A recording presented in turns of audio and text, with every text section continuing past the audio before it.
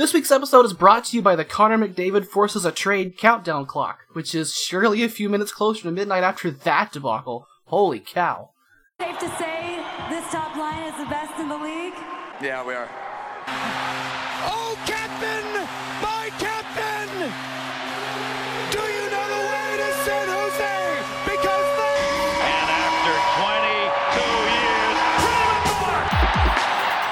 Good morning, good afternoon, or good evening. I'm Steph, and you're locked into Burgundy Radio for August 10th, 2020. It's the playoffs preview for Round 1. And coming up on the show, we'll look back at some of Round 0 while we're at it. But it's time to break down the matchup between the Colorado Avalanche and the not Phoenix Coyotes. So before we play the whoosh and dive in, I have to ask you to choose your fighter. Do you choose Earl 06? Hello, friends. Do you choose Tiger Vixen? Pick me? Or do you choose the voice of Vlad? The voice will lead you to victory. Special hello to Vlad, who's not been here for a moment. Hi, everybody. Happy to have you back on the show. Thank you very much. We're going to get to the Avs round-robin games shortly, but I'd like to start this week with a heartfelt plea directly to Gary Bettman. Now, Gary, I know you listen to every hockey podcast on the internet, so let's not pretend you don't hear me today. I'd like to propose that the play-in round sticks around for a few trial years. Because for me, this has been an absolute blast. I just think about it. You've expanded the league to 32 teams soon, which means only half the league gets to experience playoff excitement and revenue bump each year. I think that revenue bump is going to be important as we try to recover from this COVID-19 nonsense. What happens if you ever have designs on getting the league bigger than that? Your playoff structure is going to get awkward in a hurry, right? So consider this. We cut the schedule from 82 to 76 games. Everyone plays all 31 other teams twice each, that's 62, and then the teams in their own divisions another twice each, that's 76. The division champions and the next top two teams in each conference make the final round robin, and the division champs each start with a standings point, so it's worth something. They each play each other once per seeding, and meanwhile 5 to 12 in each conference do this play-in round. And we do keep it best of 5. It's fun as hell to watch deeply flawed teams play their hearts out, but by the 5th game, we're ready for them to be done. Nobody wants 7 games of it. So when there's butts in the seats again, this is good for 8 more teams a year from a revenue perspective, which is better for the league than big bottom baddies playing another 2 weeks of losing hockey no one cares about. We get the excitement of postseason elimination games without just expanding the playoffs, and we get to future-proof a little bit in the event of even more expansion later on. If this turned out to just be a novelty that everyone loved because we've been in some level of lockdown for 5 months, then so be it. We'll roll it back to the old ways. But for my money, let's give this a bash after a full regular season. I will not argue with y'all about this. You can have the last word on it, but I really enjoy this play-in thing. What say you? I think what we really loved about this, at least what I did, and it seemed like this was pretty endemic to everybody, was Friday. The 6 elimination games in a row. And I think you could see it coming just because all the game 4s pretty much were on Friday. But that was just a master stroke of scheduling and genius that it all worked out like that. I mean, those were all, well, I wouldn't say they were all great games, but the games that were in the prime time, late afternoon, early evening, and whatnot. I mean, that's lightning in a bottle. You need to be able to figure out a way to get that done. The thing that would worry me about going forward with this is how do you create that again with relegating some teams to early afternoon games, probably a little less revenue there, and you're going to have some scheduling conflicts. How do you get sort of the rapid fire games like we had all week? So if you can satisfy those problems, I really do like the format. I think if you're 5 through 8, you hate this.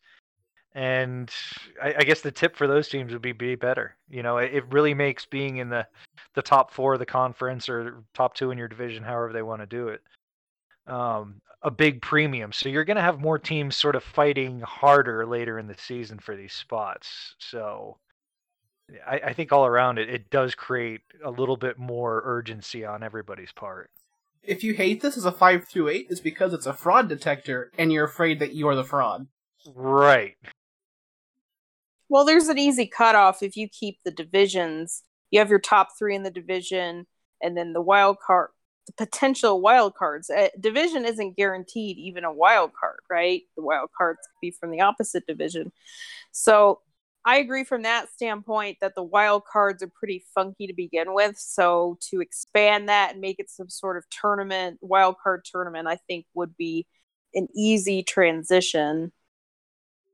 So I don't know specifically which format or how they should do it, but I certainly think the NHL needs to think about what worked, what was so interesting, and how could they monetize it, right, going forward. And I agree with you that it was all the games in a row. That was pretty exciting. I honestly think the fresh matchups were interesting. I think the NHL has gone opposite with the forced division games where every single series except one was a non-division series. And then moving forward, when we talk about the round 1 series, almost all of them are non-division series. So it's completely different and it feels fresh. And it like you're not seeing the same games over and over and over again. And I feel like hockey lends itself to this tournament thing. All these players grew up as kids playing tournaments. And they continue to do things. We were discussing this before. No, go ahead. Oh, it's just saying that they're used to it. The World Championships, the World Cup, when they were kids, World Juniors, what have you. So I think there could be a way to make some sort of wild card play-in tournament like. Maybe you host it somewhere. Then you could have all the teams, the East and the West in one place, and you could roll the games like that. And you could do it faster because you're not traveling. The teams are all there.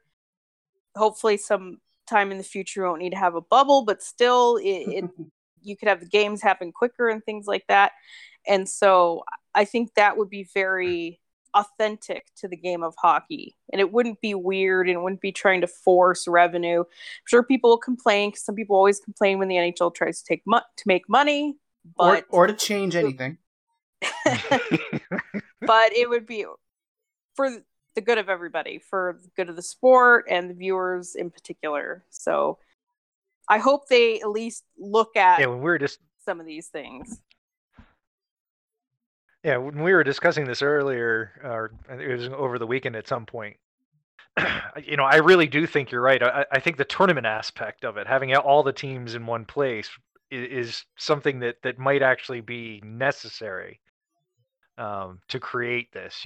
Having an Eastern and a Western conference host just for this week of games, and you'd have to figure out a way to equitably slice that money up that the other teams aren't getting by hosting these games. But I think logistically it just worked so well. I'm not sure you could do this spread out across North America.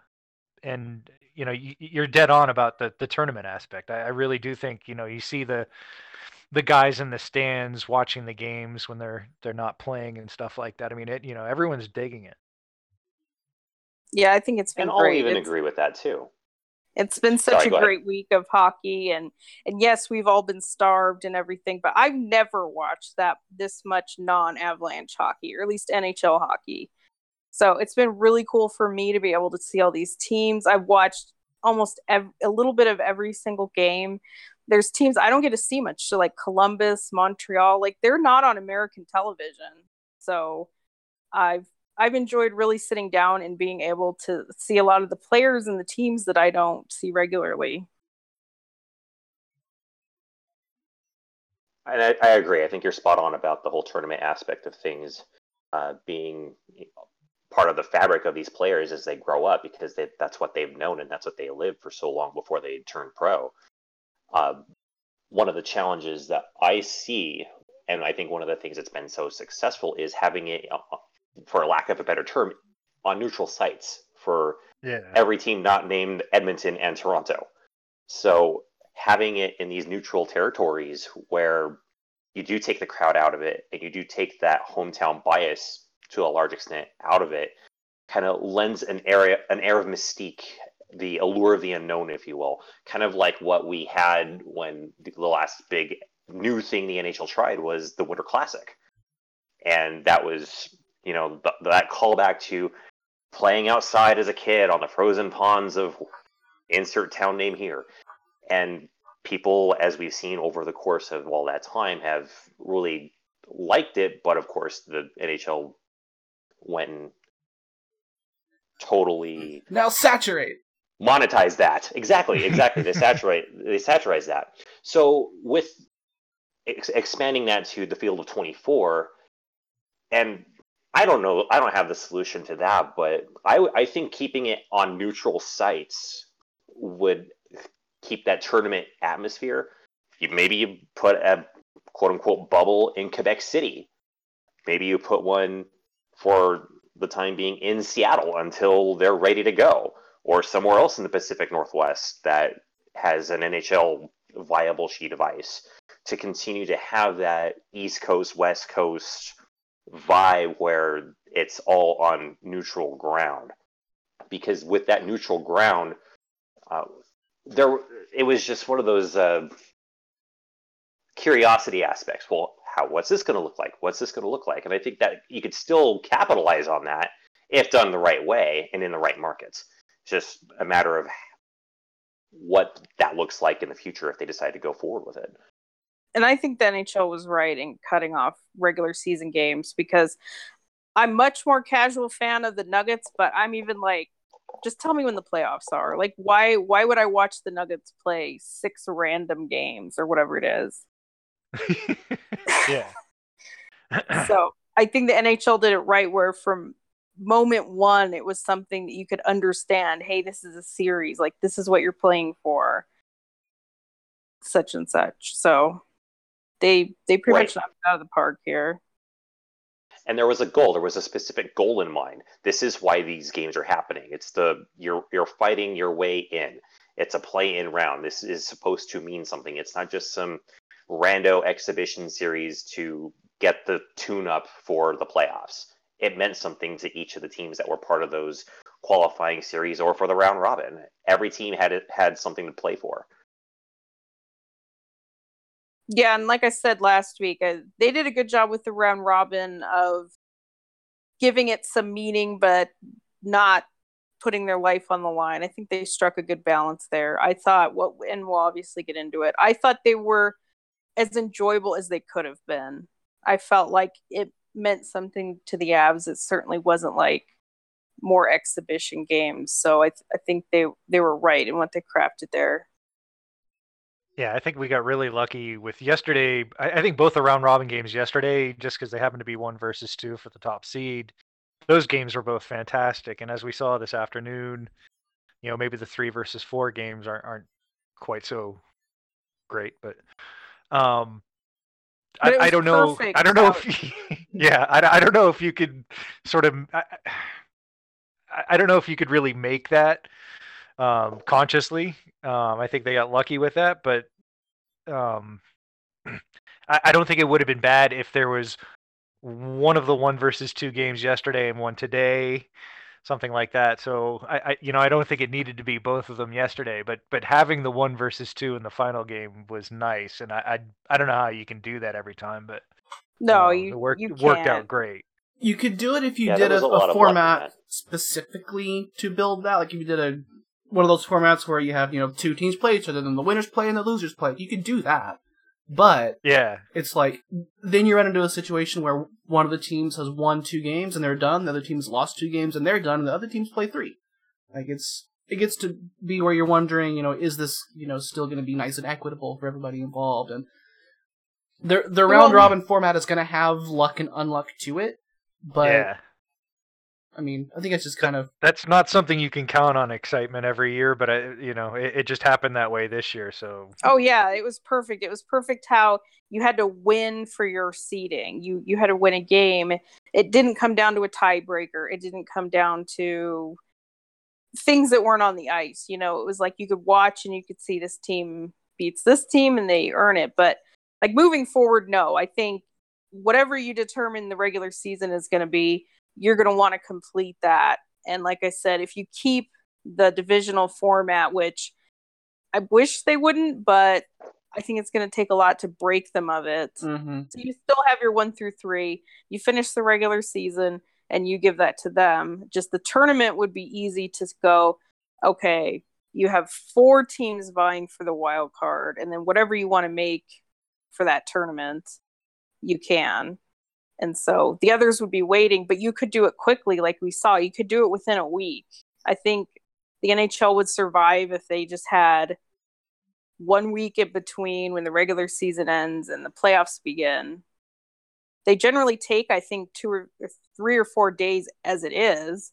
So if you just pushed it out a couple more, you could easily put in a wild card week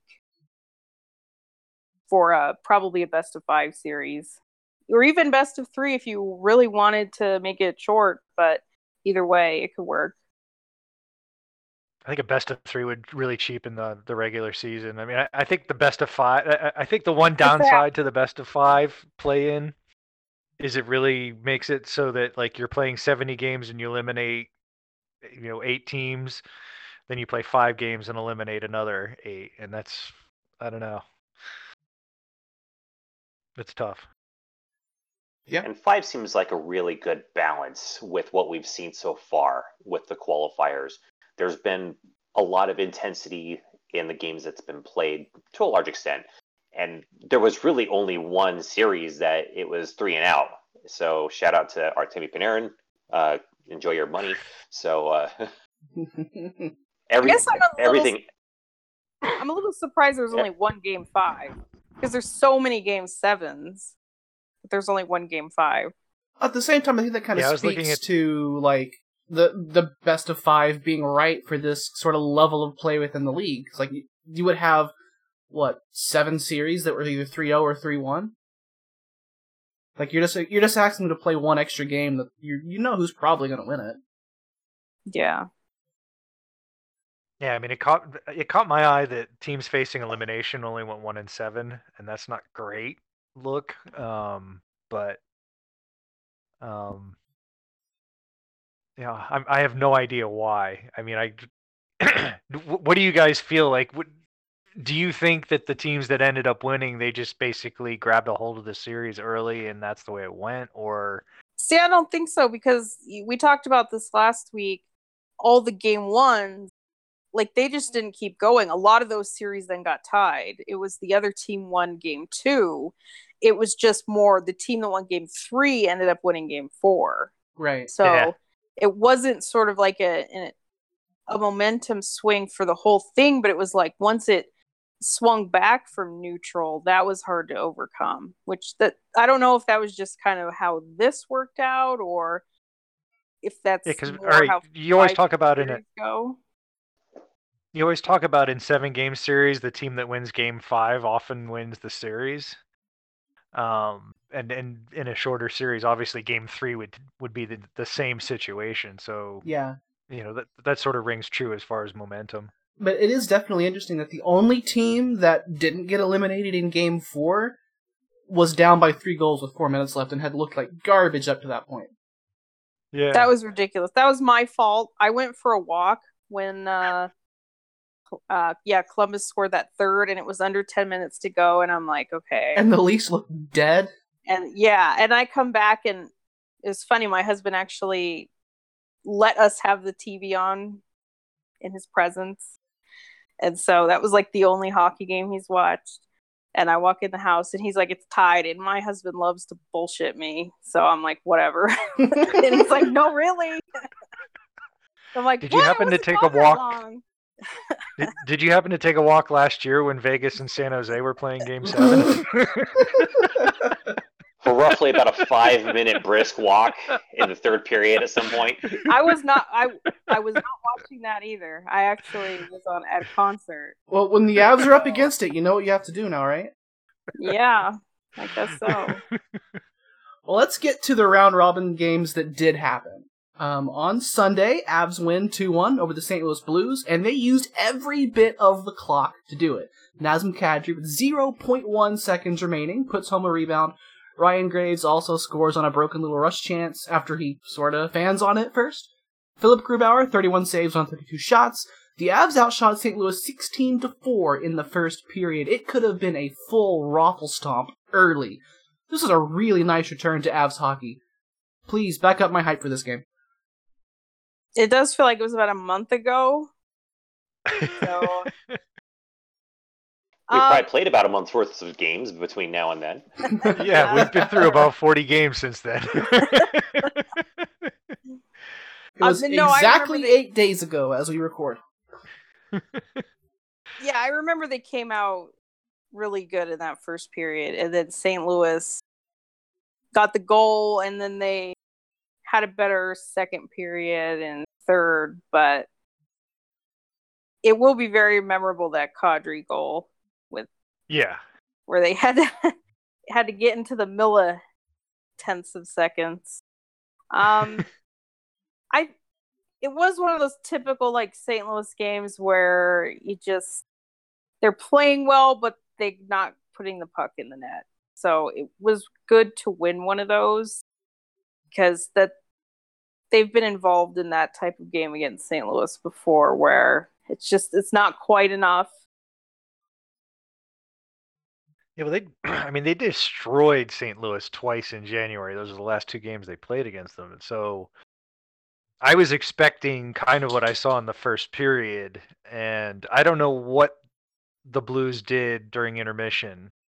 Obviously, that goal did help, because that's kind of deflating when you play that well and the other team goes to the locker room with a 1-0 lead. But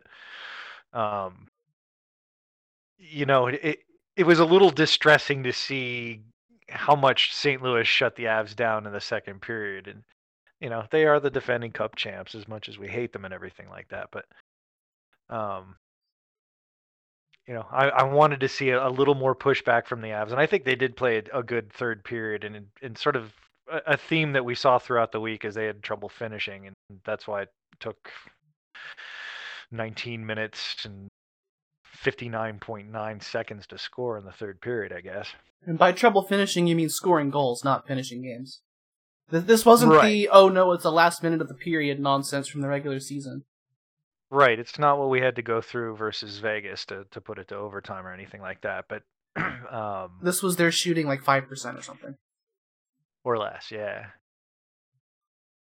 So that should turn around I a think little for bit. me, this was. I mean, this game, as Earl alluded to, yeah, the Avs not only handed the Blues their lunch in the last 2 meetings of the series, they took the lunch back and then they ate it and then spit it back out in each of those games. So with this game, I was worried that we would see the way that the Avs play the Blues at Enterprise Center, because generally, as a rule, the Avs suck playing in St. Louis. I've seen it with my own 2 eyes out there live. It's terrible. So I was worried we would see that, especially coming off of such a long layoff, even with the build-up to the bubble. And I thought that because this was such a big test going up against the defending champion, that we would see them trip over themselves. I'm glad they didn't. And yeah, we did see it go down to the absolute fraction of a wire, if that's being patient or if that's just being just maximizing every last possible moment you have. I think this was a really good test to see how well they could do after such a long layoff against a very important division rival that they've always struggled with.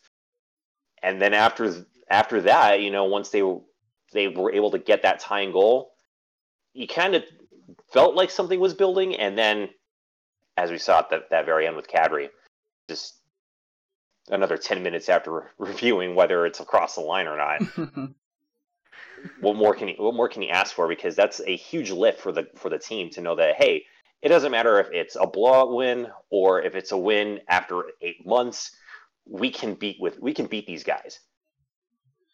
Yeah. And the home advantage thing's interesting, because is it because you're at home or just it's not their home? What's the bigger difference? So it's like, I know St. Louis plays well at home, but do they need to be literally at home for that to be a factor, or just for them to not be in the other team's home, if that makes any sense. So I think it's important that they weren't flying back from Florida and have like a that was 6-hour terrible. window to sleep and get ready for the game. Yeah, it wasn't their 7th game in 5 days. I'm blaming Miko getting hurt the first time on that, because that was total BS. But it is an interesting question, though. Is it the last change, or is it the actual arena environment in St. Louis? Right. Did they play different because it's their home crowd or anything like that? And I don't know if we have the definitive answer from this. I think as we get further into the playoffs, we'll see it. I do feel like it was pretty neutral. I don't know if anyone really... But it was interesting because there were a lot of momentum swings. And I know that was something the players had mentioned, is they weren't sure if there was going to be that momentum. Could it be generated just from the players? And I felt like they would, because once you get into a game and you're emotional and you're into it, it's very an internal thing. So I think we saw that. We saw a lot of these swings, last second goals through all kinds of games. So I believe the effective momentum was still in there. Yeah. And for this game specifically, the Avs still had one more game left against these guys. And without being able to play out the rest of the schedule, without being to really see who would have taken that top seed overall, this was a statement game for the Avs to make, that we had one more game. And we need to find out for ourselves if we were able to still take that game and still win. So I think there may have been more motivation to do that in this game. I think that would have been the 5th game of the series too. I remember 5th game between those two teams in the season. So, and it was going to be game 82 as well. So, I mean, that not having that, I think we all looked at the end of the season calendar and said, regardless of where we are in the standings, whether that game is going to determine, conference winner or division winner or whatever, that's going to be a big test going into the playoffs. So it was nice to get that back.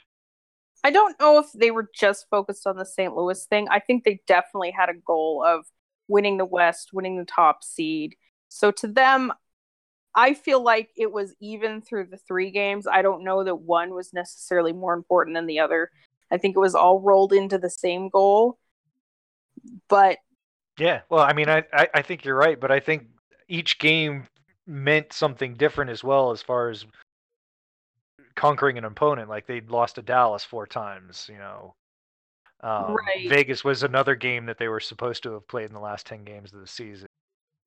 They had smacked them twice in Vegas, but they hadn't played them at home. So how was that going to work out? I mean, there are good narratives, not just throughout the round robin, but for each opponent as well. And it definitely bears mention that game-winning goal with 0.1 seconds left was a power play goal. And it was created by a just metric fuck ton of chaos below the goal line, where the Avs never play on the power play. And Bednar said he loved it, and it's like, yeah. So go do it again, homie. I'm sure that we're going to get into the power play more later, but on one hand, it's the certain circumstance that you have the last second or the last minute.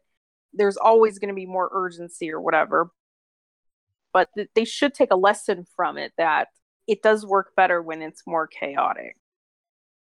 When it's down low instead of up top. We ready to... As we've seen, do the same thing again, but slower, hasn't yielded many results. That should have worked last time. Go try it again. Well, it didn't work again. I can't believe it. It should have worked. Go try it again. Then because they definitely had failed power plays that game. They did. Had, a whole bunch of them. Yeah. Then on Wednesday, the Avs win 4-0 over a Dallas Stars team that honestly didn't belong on the same ice. Colorado blew the doors off them, outshot Dallas 40-27, which was 26-14 in the second and third periods. Pablo Francouz earns the shutout. Colorado get goals from Cale Makar, Jonas Donskoy, Vladimir Mesnikov, and Andrei Burakovsky. This was domination. Yeah, I loved seeing that. seeing the Avs outshoot an opponent after they take a lead, especially a fairly substantial one, that's not something we generally see. Like generally, once the Avs get a lead, they slow down their shot production and just sort of, sit on the lead a little bit. And they did not. I mean, that's just you don't see that. And I don't know whether it was just sort of Bednar cracking the whip on the guys, or they just felt it and wanted to keep scoring, or whatever. But knowing that they can still keep shooting, still keep producing offense at a good rate while they have the lead, I think that's important. I really felt like this was the perfect game. There's just no complaints about this game, as impossible as that is. But I thought everyone played well. I thought everyone contributed. It was, like you said, there was no dip in their performance. It was just beginning to end straight up dominance. And I do feel like in that second period, that's when Dallas was pushing back the hardest. Yeah, I mean, that might have been Dallas's best game of the week. It's tough to say that, but yeah. They were definitely pushing back. Like, Frank definitely didn't have an easy game, let's say, and especially not to get a shutout. It felt almost like a chess match. Like the Avs would have possession, and then the Stars would have possession. It would go back and forth. It felt like a chess match, and the Avs were, when someone had the puck, there was someone right there for the next pass, the next play, like perfectly. I'm sure Bednar is going to put that tape in gold and just like show it to them once a week and be like, this is perfect. You have to keep doing this. It's good to know that they can do it. It's just now you have to get back to playing that way all the time. It was really just an impressive outing for, from start to finish. And, not to, make excuses for the Stars, because why would I ever do such a thing? But they also had some key guys out of the lineup too. John Klingberg wasn't even playing in the game. And I'm not sure if, was it Tyler Seguin that was not playing, or was it Jamie Benn? Somebody else was not playing in that game as well for them. Seguin was definitely in that game because he was being a little bit nasty. He was. Okay. And I'm sure Jamie Benn was in it too. It was that they started Stalock rather than Ben Bishop.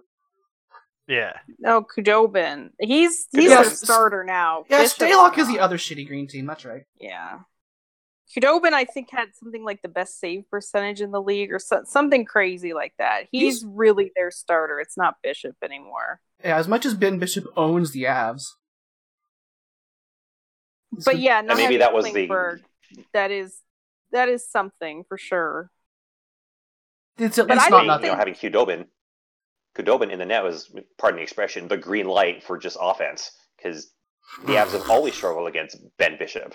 They've always had a tough time with him, and then they just lit up Khudobin like nothing else. So yeah, I don't think Dallas was just bad or anything like that. I thought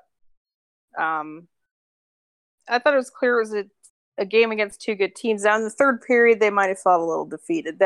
That probably could be a reason why the Avs kept pressing and were able to generate offense. But it's great to see they could do that, because it's so easy to go into the shell. Yeah. No turtle. Like I said, they gave up 14 shots in the last 40 minutes of the game. There's no turtle here. Finally, on Saturday, the Western Conference said, Dallas, that ain't no team. Now this here is a team. And out came the Vegas Golden Knights. Avs lose a tough one, 4-3 in 3-on-3 overtime, with goals from Donskoy, Nathan McKinnon, and JT Compher, who I thought was fantastic in this game, by the way. Colorado conceded on a penalty shot because Graves gets toasted, and on a penalty kill after Nate says something to the ref that you cannot say to the ref. And, it's just really tough to put yourself 2 goals in the hole against this Golden Knights team and try to chase them. Really, really tough. Yeah. Colorado had a little bit better results in this one in terms of shot metrics, and they hit about 47 posts, but they couldn't solve Robin Lehner enough times to get it done. They walk away from the round robin with a 2 seed. Your takeaways from this game? Because mine was that I didn't realize the Pete DeBoer Golden Knights were this good. I agree that spotting the 2 goals like that, I think that prevented the game from going the Avs' way, like it had in Vegas the first 2 times. And I realized they changed coaches, so there's a lot different with the Knights. we played in the fall compared to now. But there were some mistakes. The Avs had a lot of turnovers in that game, but they were resilient. They kept coming back. They kept tying it, and I think maybe the results shouldn't matter as much as how they played against Vegas, because I think from the tape they're going to find a lot of stuff if they end up playing them in the conference finals or something like that. I'll say this game annoyed me more than it should, because for a myriad of reasons of what you could realistically expect, that I know that I had said before, they have to win at least one, and if they win two, they're good, which that's what they did. And like you said, they were generating, they just weren't finishing. They chased the whole game, but they were able to tie it up multiple times. So they pretty much did a lot of good things, but it's still, for whatever reason, this game still kind of bothers me. And I'm not really sure I can pick on why, but it just does. I'll make a couple suggestions. One of them is that Colorado's passing in this game was more of a suggestion than something they actually did. There were a lot of passes to open space in the vicinity of a person. Or not even. where somebody thought a person was going to be, but they weren't. Right. Which is odd, because against Dallas, it was like they were executing that perfectly. Yeah. I think you'd like to see some side-by-sides from those games as the Avs video team and just kind of look at, well, what went wrong and what went right. My other suggestion of why this game was so frustrating is that the two things that I've specifically called out accepted. We're not making excuses for those two things. The officiating in this game was a disaster. Yeah. Yeah, the Dallas game seemed to lean a little bit more towards the playoff rule book. And there were plenty of penalties in that game, too. Oh, yeah. It was better, though. It was, like I said, leaning that way. They weren't fully into it, but they let some actual play happen. But maybe so, that was it. It just was... This game was, your skates clacked and the puck wasn't nearby and someone fell over, so that must be a penalty. But cross-checking into the net is legal. Yeah. I think the other thing, honestly, is not converting on a 5-on-3. It's just unacceptable, regardless of what game it is. And they picked that 5-on-3 to really play horrible. I mean, the power play was inconsistent all week, and by the numbers, it was actually a lot better over the week than it was during the regular season. I know 3 games is not a great sample size, but they were above their numbers a lot. But they just, I think they honestly were trying a few things on the power play throughout the week, and they might find something that worked, like we were talking about with Kadri's goal. Playing low like that works, but maybe let's not show that throughout the rest of the series. Strategic, especially when it comes to the power play.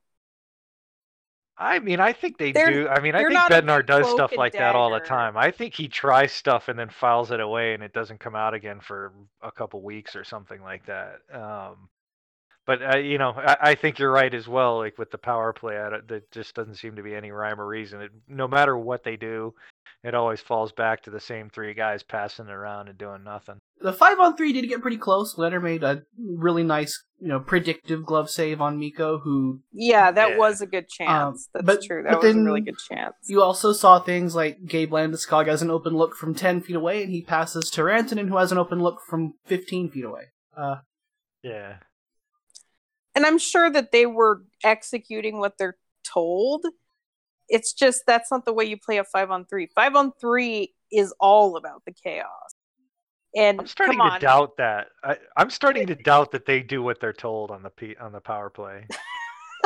I really do. I think that they just don't have a buy-in to whatever they're being told on it, because they seem to fall back into the same thing all the time. And Bednar seems to complain about guys being stubborn with the puck and not doing what they're told.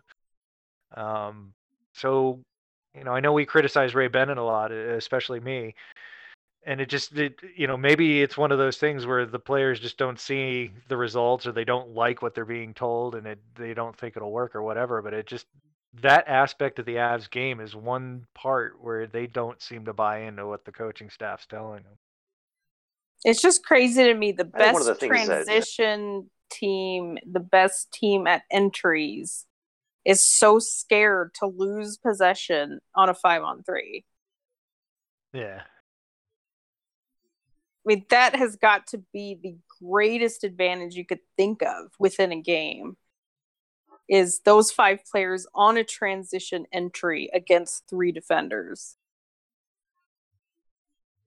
Well, But they'll use it. I know that would take some serious thinking outside the box. It runs the risk of being a little bit galaxy brained when it doesn't work.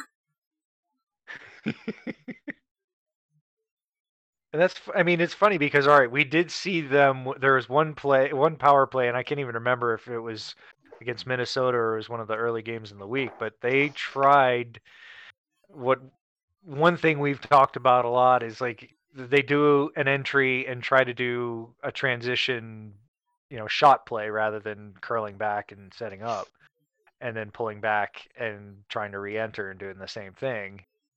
And then we never saw that again. So it's like, did the coaching staff see that and not like it, or they liked it and they're like, let's hone that a little bit and try it later on in the playoffs, perhaps. Well, hopefully, because they need to try some different things. I think one of the things that sticks out for me with this game is we are looking at a very different Vegas team than the one that the Avs, saw earlier this season. The 2 games that the Avs played, it was on October 25th, Avs win 6-1, and then they played them on December 23rd, a 7-3 win. The Knights fire Gerard Gallant on January 25th. So that was a Gerard Gallant production. Now we're in the Pete DeBoer era. And, of course, DeBoer, as we all know, ran the Sharks, and we don't need to talk about the Game 7 thing again, but he knows the Avs a little bit. We'll just leave it at that. So he knows how to kind of coach against this offense. He's already done it once, and he's done it successfully. I definitely think that's fair, for sure. He's got some notes filed away. As long as Gabe's called offside when he's not. It's also I wasn't going to bring it up. It's he an definitely interesting shut down the power play. Yeah, Let's say that. It's a real different situation for teams who made coaching changes in season because they got a training camp. Yeah. And obviously that didn't help Minnesota, but maybe for a better team it has its advantages.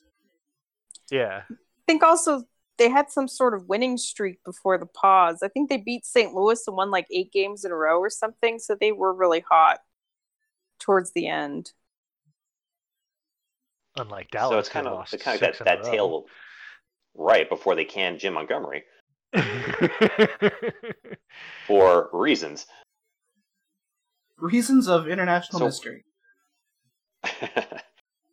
So it's like we're dealing with two different versions of this club. The Gerard Gallant club that the Avs steamrolled, and then we've got this Pete DeBoer club that this is really the first time the Avs get to see.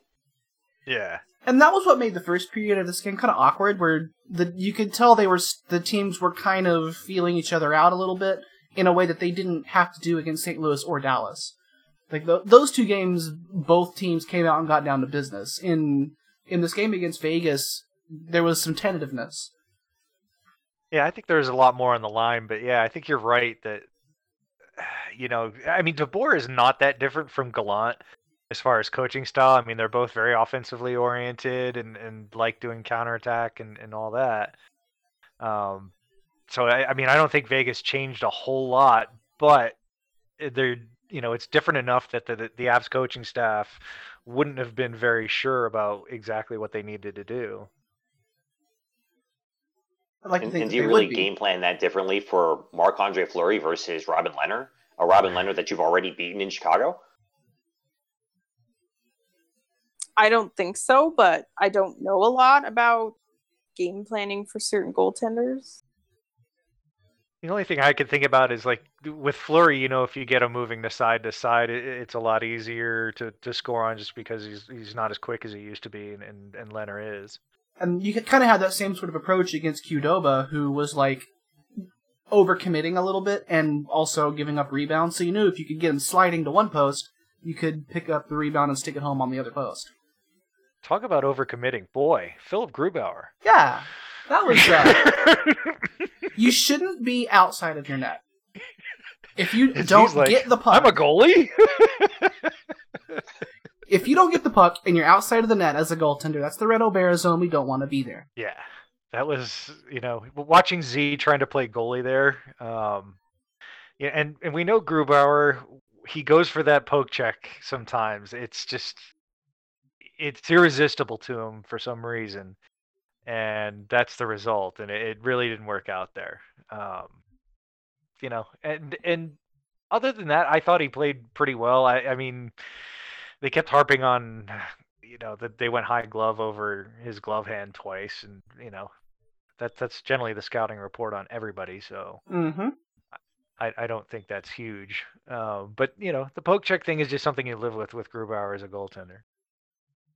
I feel like this is the same conversation we always have about Grubauer. It's like his mistakes are defensible, but we're still sitting here defending his mistakes. When it's hard to ignore, Frank has been literally perfect since arriving in Edmonton. He didn't give up a goal in the second half of the exhibition game against Minnesota. He obviously got the shutout against Dallas. Sure, Grubauer played one extra game. Maybe Frank wouldn't have fared as well against Vegas, but I feel like Frank is the more consistent goaltender. I think he gives them a better chance to win at this point. It doesn't mean that I think Grubauer's not good, but if you're trying to say that there's such a thing as a meritocracy, I think there is a winner, and it's not Grubauer. I think it's a trust thing. I mean, they just don't know Frank as well. It's not like he's played like 5 games. I mean, they saw what happened over the whole season. It's not like Grubauer's been here for 5 years either, right? Like, I get it. Bednar finally pretty much told the truth that Grubauer has the rope. He's the one that played in the playoffs last year. But are you going to live and die with that? Well, it's more looks like the answer is yes. Yeah, it does. I think the bigger question is, what is it going to take, to get Frank into the situation? And let's say, we have a back-to-back, and Frank does start, and is and let's say it's a game 4 or a later in the series game that's important, and Frank ends up winning. What do you do? It might be too late by then. Like, yeah. if we're talking about Frank can prove himself in game 4 or 5, it might be too late. At that point, you've got Grubauer in through inertia, nothing else. I would probably tend closer to a real split. I still think both goalies could still have enough work to be fresh at that point, but it is also hard to say without seeing the schedule. It will probably be a little bit more compressed than what a normal round 1 schedule would be. But I don't know if there's going to be too many real obvious times where you want to start a different goaltender. I think Bednar loves having an excuse to play the same lineup, the same goalie, everything. Right. So, and of course, if they're winning, yes, you want to, that's a good thing. But I think even in just, let's say it's a close loss, he's not going to go to Frank. He's going to keep rolling with inertia.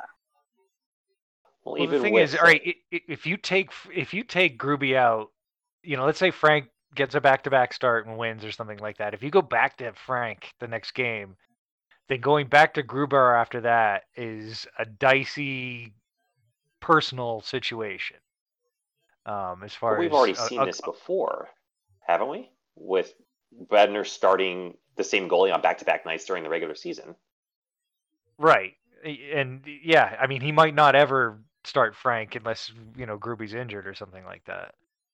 And that's probably the only way that he gets in.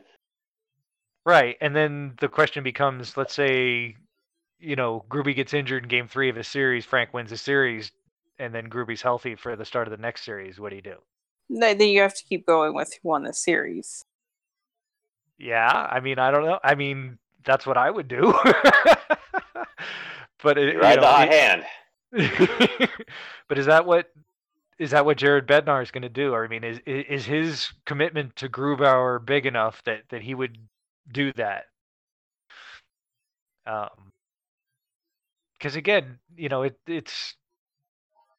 this goes to like, what are they going to do with Gruby long term, and all kinds of things are baked into these decisions. So, once you sort of abandon Gruby, that's basically abandoning him for the foreseeable future.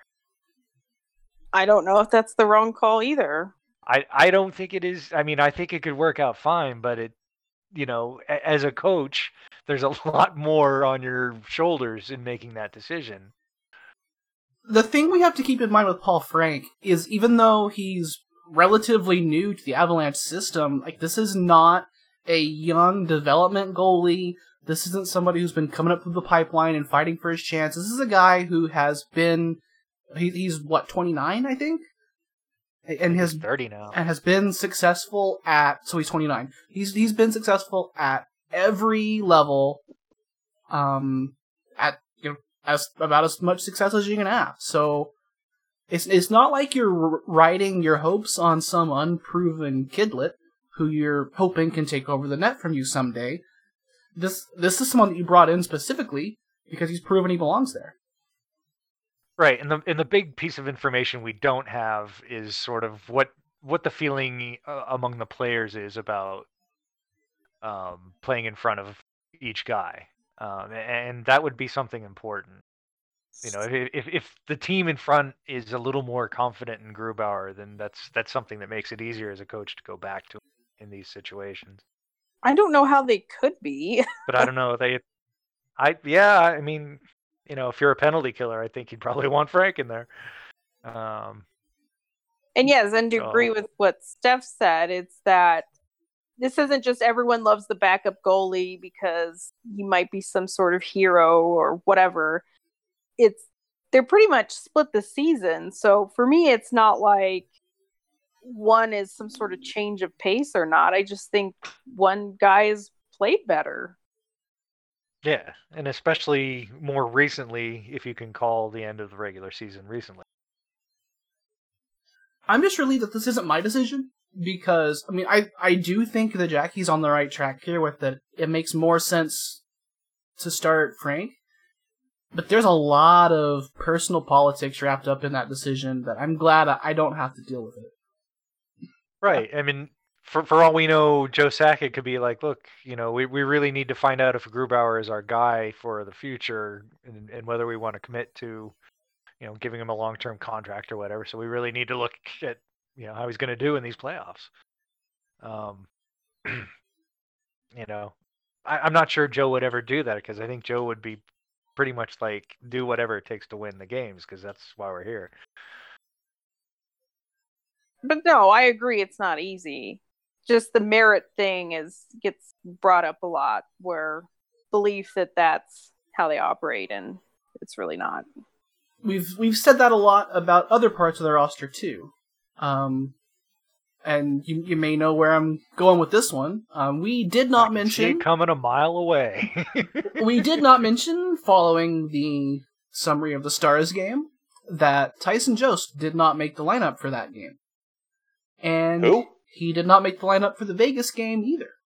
Your bottom line was Belmar, Nieto, and Calvert.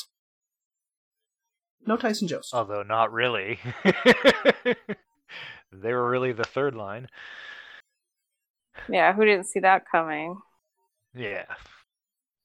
The Jost thing is really interesting because through the whole camp, it was pretty clear he was the 13th forward.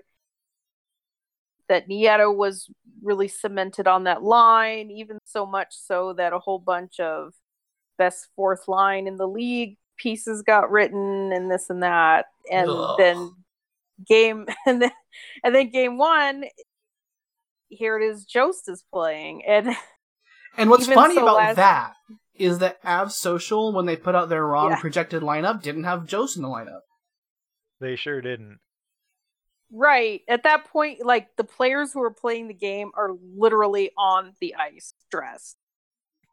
And you still can't get it right. That drives me crazy. But They do it every game. It's wrong almost every... If there's 5 games in a week, their lineup will be wrong 4 times. That's just what it is. And here's also a secret. You can tell who's going to play the game by the line rushes they do in warm-up. So anyone who's at the game covering it, doesn't know who's playing, is not paying attention. Let's just throw that out there. But so it was fun. It's funny because it was like Bednar, and his reason was because Jost had a good camp. He fought hard. He probably took it like a champ that he wasn't among the regular 12 forwards. And it's like, I always said I felt like Bednar hated to scratch him because he'd never done it. He hadn't done it in 3 years. But I think after the first game, he reconsidered. Not that Jost was bad, but he did have the lowest Corsi for anyone that played the game. And I guess if he's looking for a reason to either justify a decision one way or the other, Okay, maybe he found it. Before we go any further with that, he was on the ice for 6 attempts for, 9 against. Nice. 3 of the attempts against were blocked. So for Fenwick, he was dead even, and he was actually 59% for expected goals. So that's pretty arbitrary. He was poor, he was not at all. What he wasn't was 28 years old and a veteran of the league. And I think the first game was sort of like Timmy last fall, and it was just a token game. And I think they had every intention of having that be the vet line throughout the playoffs. And, you know, I'm not a big fan of that. I think they're wildly overrated and not very productive. But that's what he seems to want.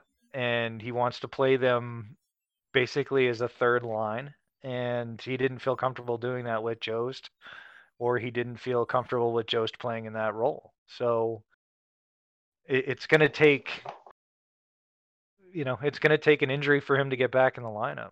I don't think there's a way he can play himself back into it at this point, obviously. I don't know.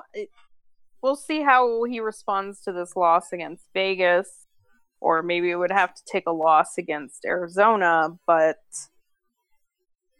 I don't know. The fact that he even did it means he's not married to it. And then another problem has cropped up, which is now Burakovsky got switched to the third line, which then when the third line becomes the fourth line, now Burakovsky's on the fourth line, and he played the lowest of anybody in the game against Vegas. And that makes Burakovsky completely useless. Think he might. Yeah, and I tend to think he might be injured, something nagging, but it's something the staff probably thinks he should play through, and maybe isn't. I don't know. I just think yeah, you're right, because inconsistent. Donnie and Comfer got shifts up with the other lines at times, and he did not.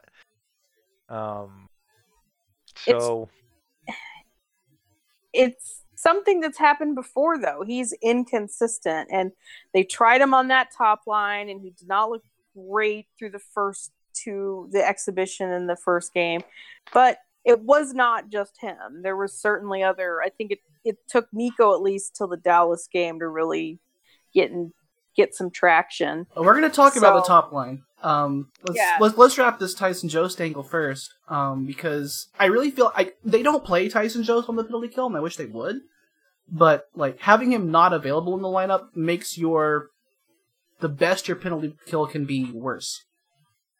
Yeah. And didn't we see a marked improvement with Tyson Jost last year in the postseason? He was a completely just different roster player at that time during the postseason. And I'm sure that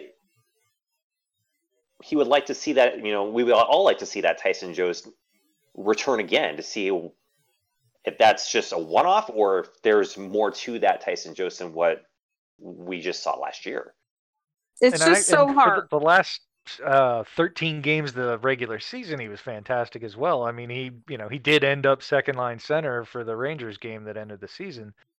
But he was really good from, when Calvert got injured on and he started taking PK shifts and we've seen he's good at the PK. He can do it.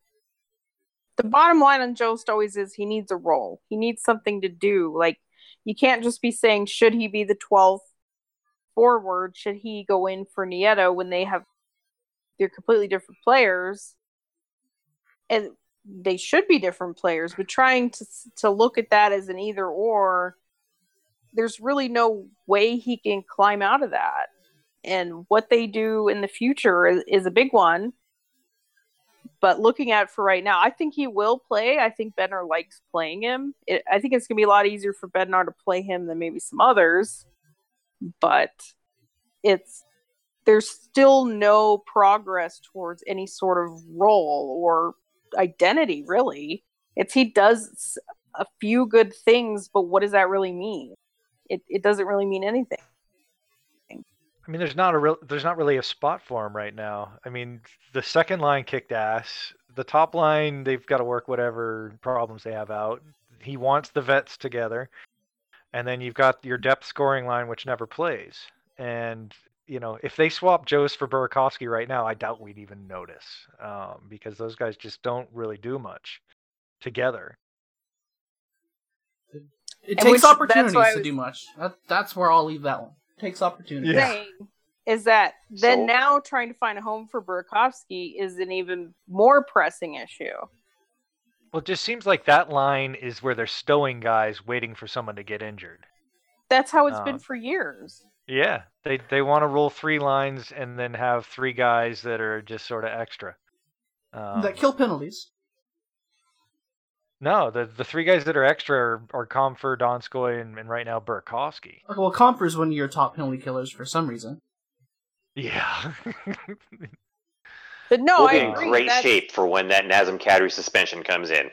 Yep. Well, I mean, that fourth line is your second penalty or power play unit, adding Kadri or whoever. But yeah, exactly. That's their role. They're not seen as a line with purpose. So yeah, right. That's exactly what it is. It's the top line, the second line, the vet line, and whoever. And the other guys.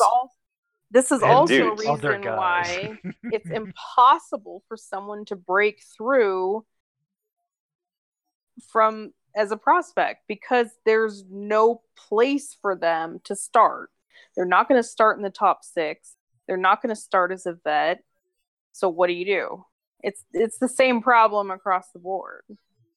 And the reason that Burakovsky even found himself on this kind of misfit island on Saturday against Vegas was, you heard my goals that I reported to y'all. There was a lot of names that are not the top line. Yeah. Nathan MacKinnon has one. In the beginning wasn't just his fault. I don't think he played all that well, but I also don't think it was his fault. So with the second line solidified with Landy there, and he's not going to go on the vet line. So it's kind of insane that it's either the top line or the fourth line for Burakovsky. Yeah. It's like once he got moved out of that second line, like he lost his seat. And it's like, well, there's only one other choice for you. And I think that's going to be a much more pressing concern, both now and long term, because you're going to have to pay him some money. And if he's someone that can't even consistently find a top 6 role for, and this happened during the season as well, like when everyone is like, oh, Burakovsky's this great top 6 find, it's like he's playing 12 minutes a night. Like, do you not realize that? When he's on, he's playing like crazy because he's really, really on. But yeah, when he's not, yeah, absolutely. When he's hot, he makes a difference. But he also had the lowest number of shot attempts. He had 3 shot attempts over the 3 games. Like, for a guy who's basically the best thing he does is shoot the puck, that's not okay. Yeah, he definitely had a problem in the first game against St. Louis. I mean, I think that's why he got demoted for the second game, is because he passed up shots several times, and then he was a little tentative on the power play, and so they took him off of power play 1 and the first line.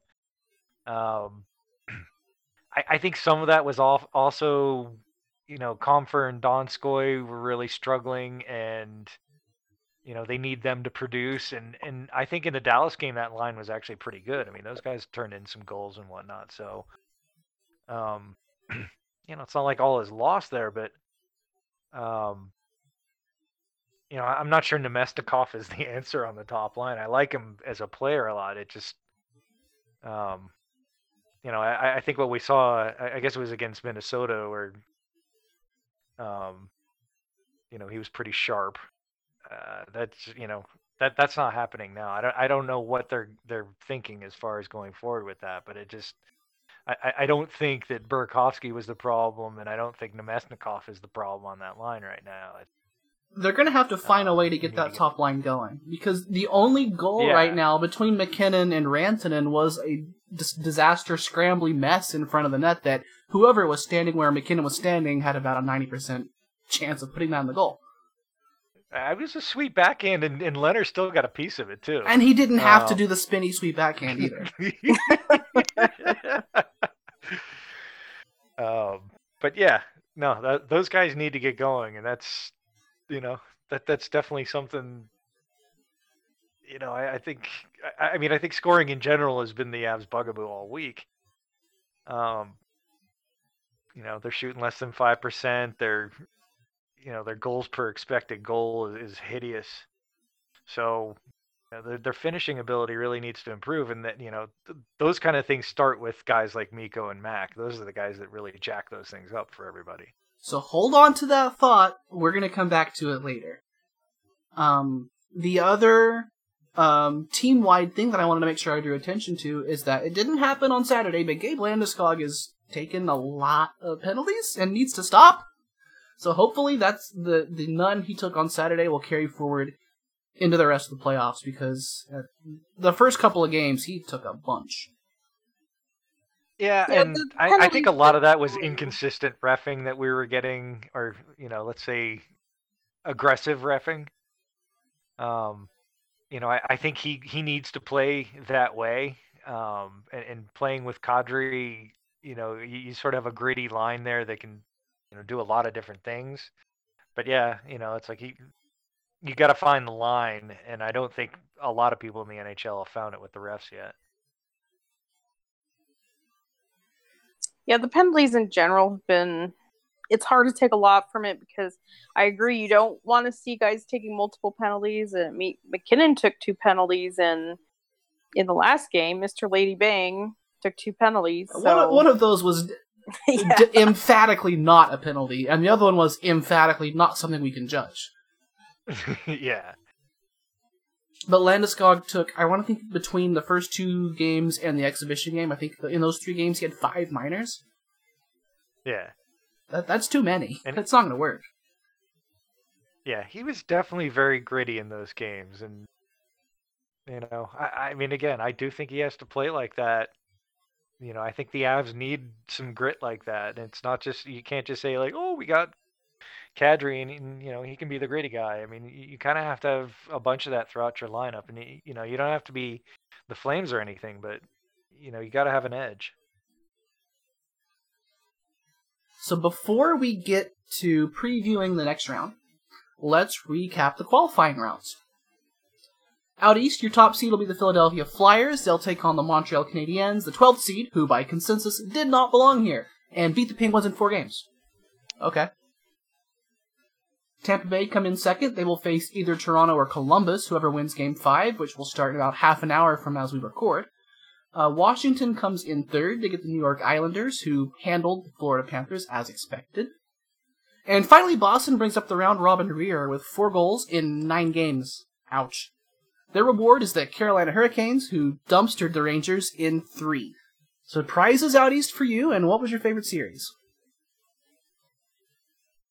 I want to say I was surprised by the Habs. I secretly wanted to pick them the whole time, and I thought they could pull it off. And So was that Carey Price Stanism, or was that you thought the Penguins were a fraud?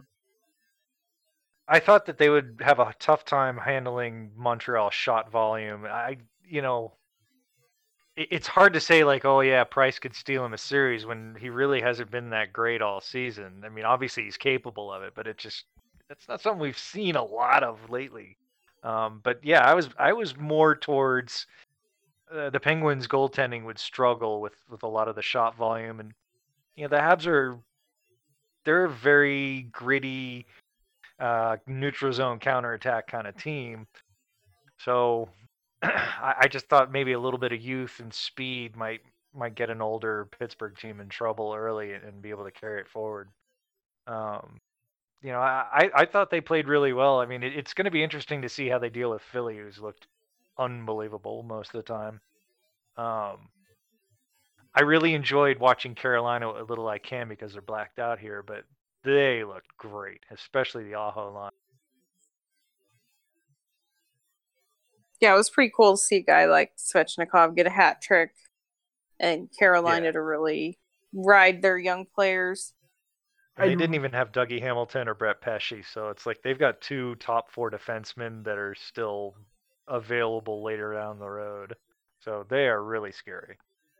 I'd say for me, obviously, Montreal winning was a surprise. I thought especially early on, Pittsburgh looked like the better team. It just, when Montreal won that first one in overtime, it was like, sure, they were plucky and they held on, but it just, they really shouldn't be in this series. I think I predicted that it would go, that they would win a couple games. I did not think it was going to be a sweep, but it definitely felt like Pittsburgh lost a lot of what makes them good.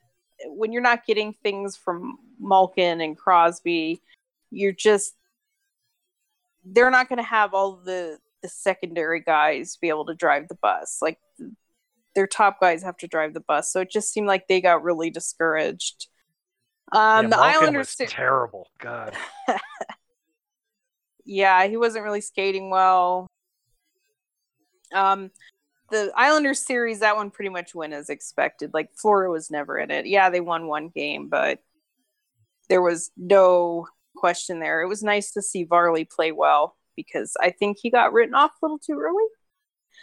And I think it's going to be a good redemption for him, even though I do not like the Islanders, but it's also neat to see their young players. I guess I should just say the theme of a lot of these play-in series was performances from young players. And we're talking like those drafted in the last 3-4 years, like very young to the league players making a big impact, which I thought that was really cool. Carolina, I've always liked them. I was a little surprised they looked that good, but I really didn't take the Rangers that seriously. So not a huge shock there. And the Toronto-Columbus one, I guess what surprised me about that one is just the swings of momentum.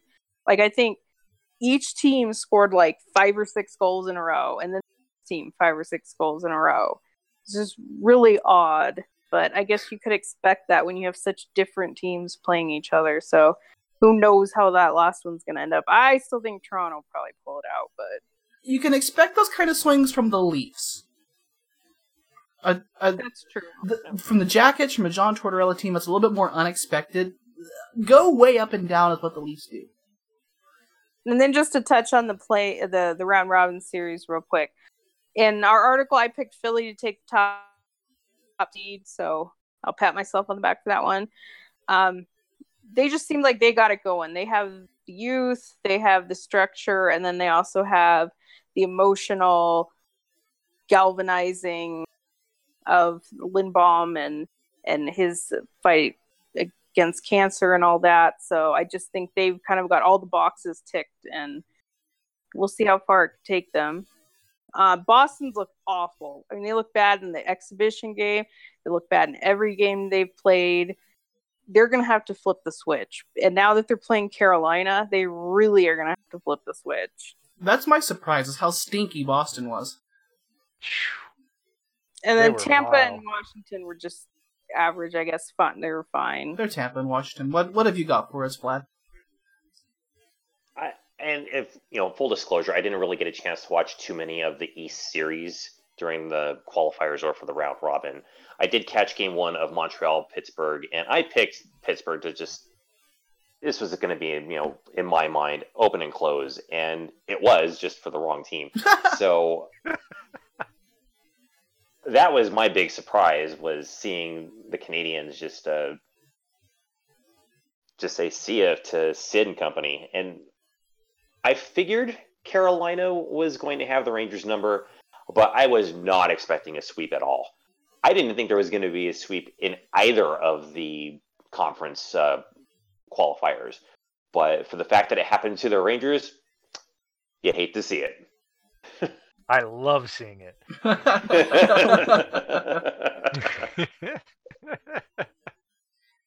So, and I didn't get to watch any of the round robin play. I was really surprised / disappointed that Boston didn't put in a better effort, but not seeing any of the games, that's as much as I've got there.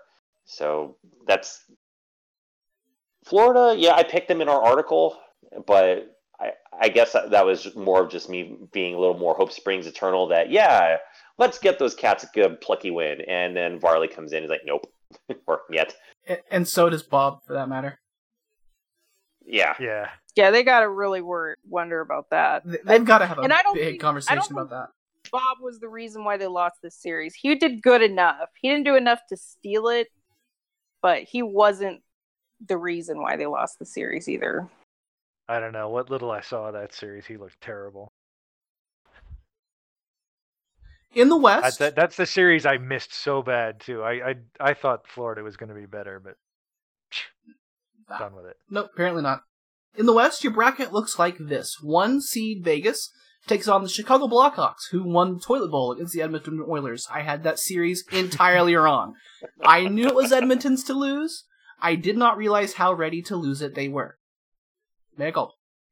The 3 seed Dallas Stars get the 8 seeded Calgary Flames, who beat Winnipeg mainly by injuring the Jets' best players. Would have been like the Avs losing Mac and Miko last year in Game 1. Big ol' note. And the 4th seed St. Louis get Vancouver, who did us all a favor and took care of the Minnesota Wild in 4 vicious, ugly games, including a Game 4 win 11 seconds into overtime. Which leaves your pals, the Colorado Avalanche, 2nd seed in the West, against the Arizona Coyotes, who were able to dispatch Avs killer Colton Sissons, thank you very much, and the Nashville Predators in 4 games. How do you feel about this matchup? Ours, we're talking about ours in particular now, or just Yes. the West? Let's talk about ours.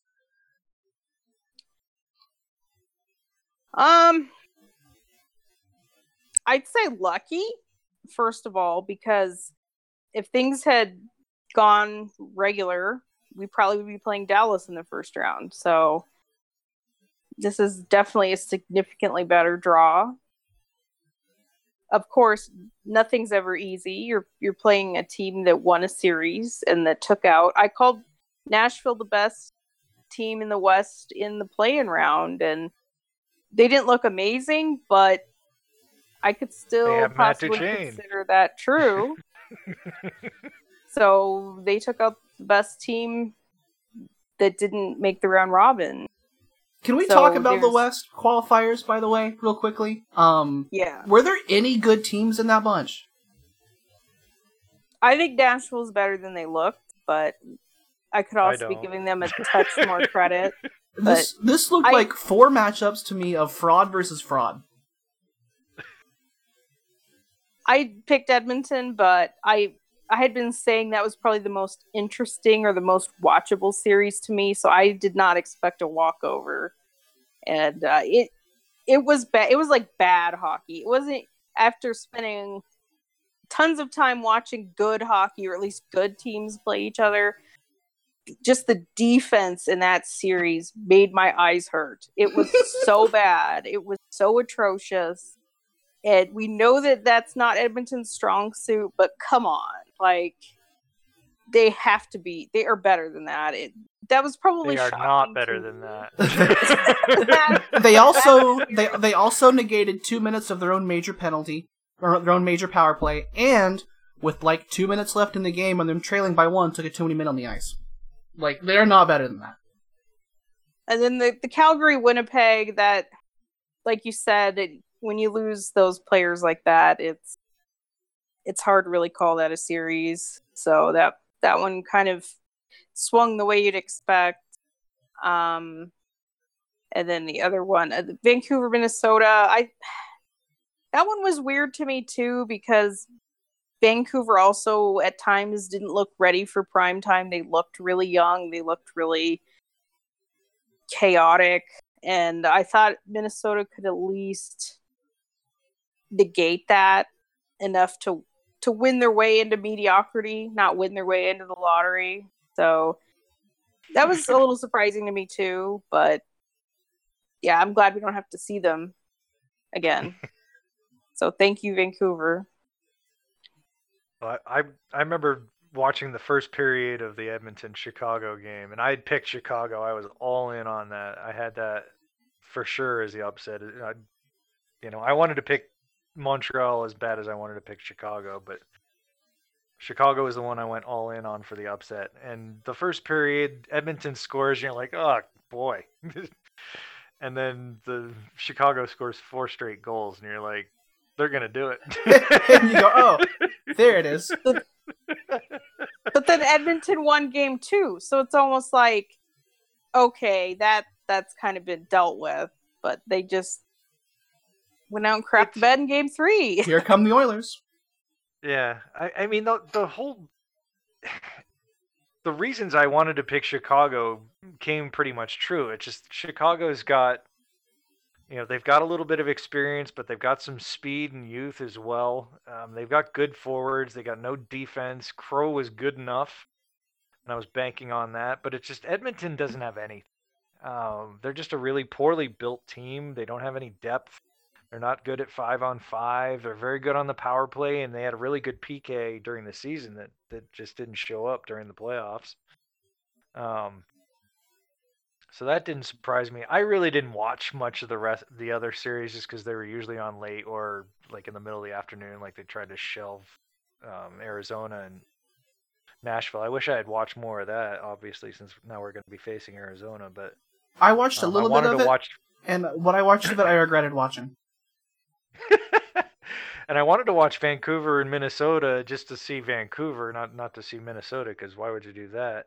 But they were always on at like 10:30, so that was just a no-go. That was kind of a grimly interesting series because neither team obviously looked like they were any good, and so both teams' reaction to not being any good was just to start running around at each other. And it's hard to say if maybe one side started it and the other side was just happy to oblige, or if this was kind of a mutual, we're both just going to be shitbirds kind of thing. But that's how that series kind of went. Like, one team would get frustrated and start taking runs at the other team, who would start taking runs back, and then you've got a pile of guys punching each other in the crease every night. Yeah, Vancouver's such a weird team because it's almost like they're two different teams. It's like half of their team is old and gritty and dumb, and then the other half, they've got some good youth and skill and stuff like that. And it's just, as a coach, I don't know how you integrate that and make a cohesive game plan.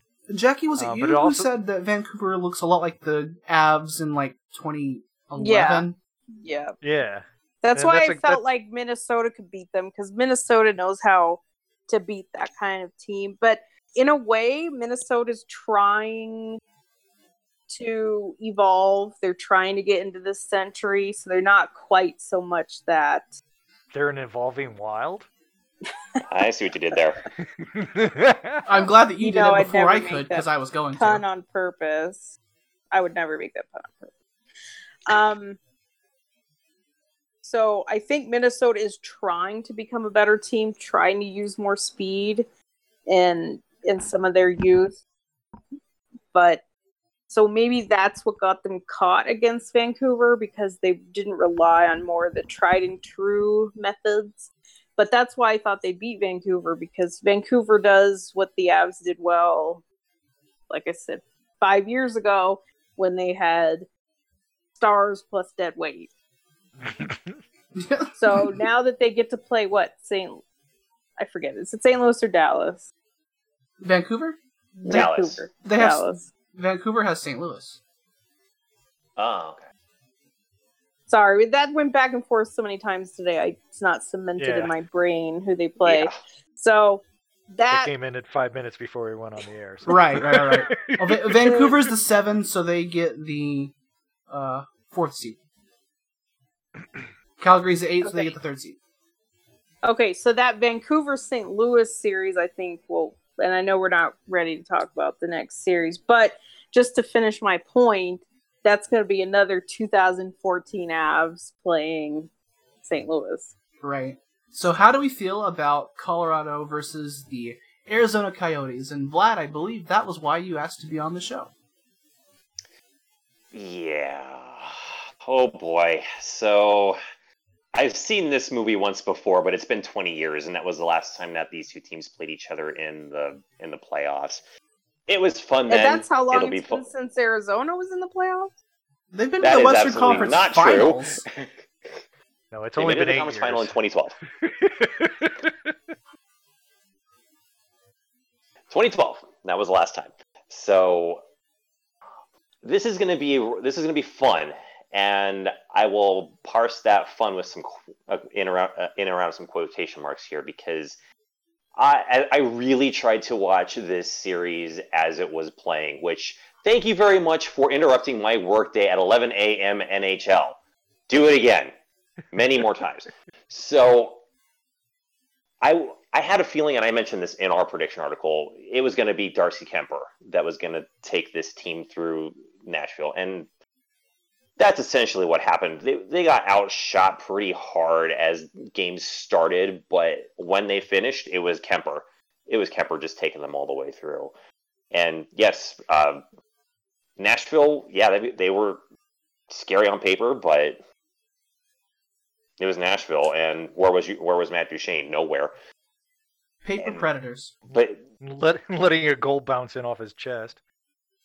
He did score later. Kyle Turris. And Kyle Turris, for that matter. So they got just enough scoring to beat Nashville. Just enough. And it came from, some of your usual suspects on that roster of people that some people already have heard of. Taylor Hall, Phil Kessel, but when you look at this Coyotes team, it's going to be Darcy Kemper. That's going to be whether or not this team lives and dies. When you take out a Nashville that has that kind of firepower up front, question asterisk, defense on the back, asterisk. I gave that series to Arizona, but this is going to be a much more difficult task for the Coyotes to take on. That being said, the Coyotes have consistently been a problem for the Avs. The last 2 games that the Avs played against the Coyotes this season, the first one went to overtime and ended on a Burakovsky overtime goal. The last one in Arizona, a 3-0 shutout. I want to think that was a traveling back-to-back, right? It was a traveling back-to-back, and the Avs were very banged up at that point. That was early November. I think that was this one of 2 times the Avs got shut out this year.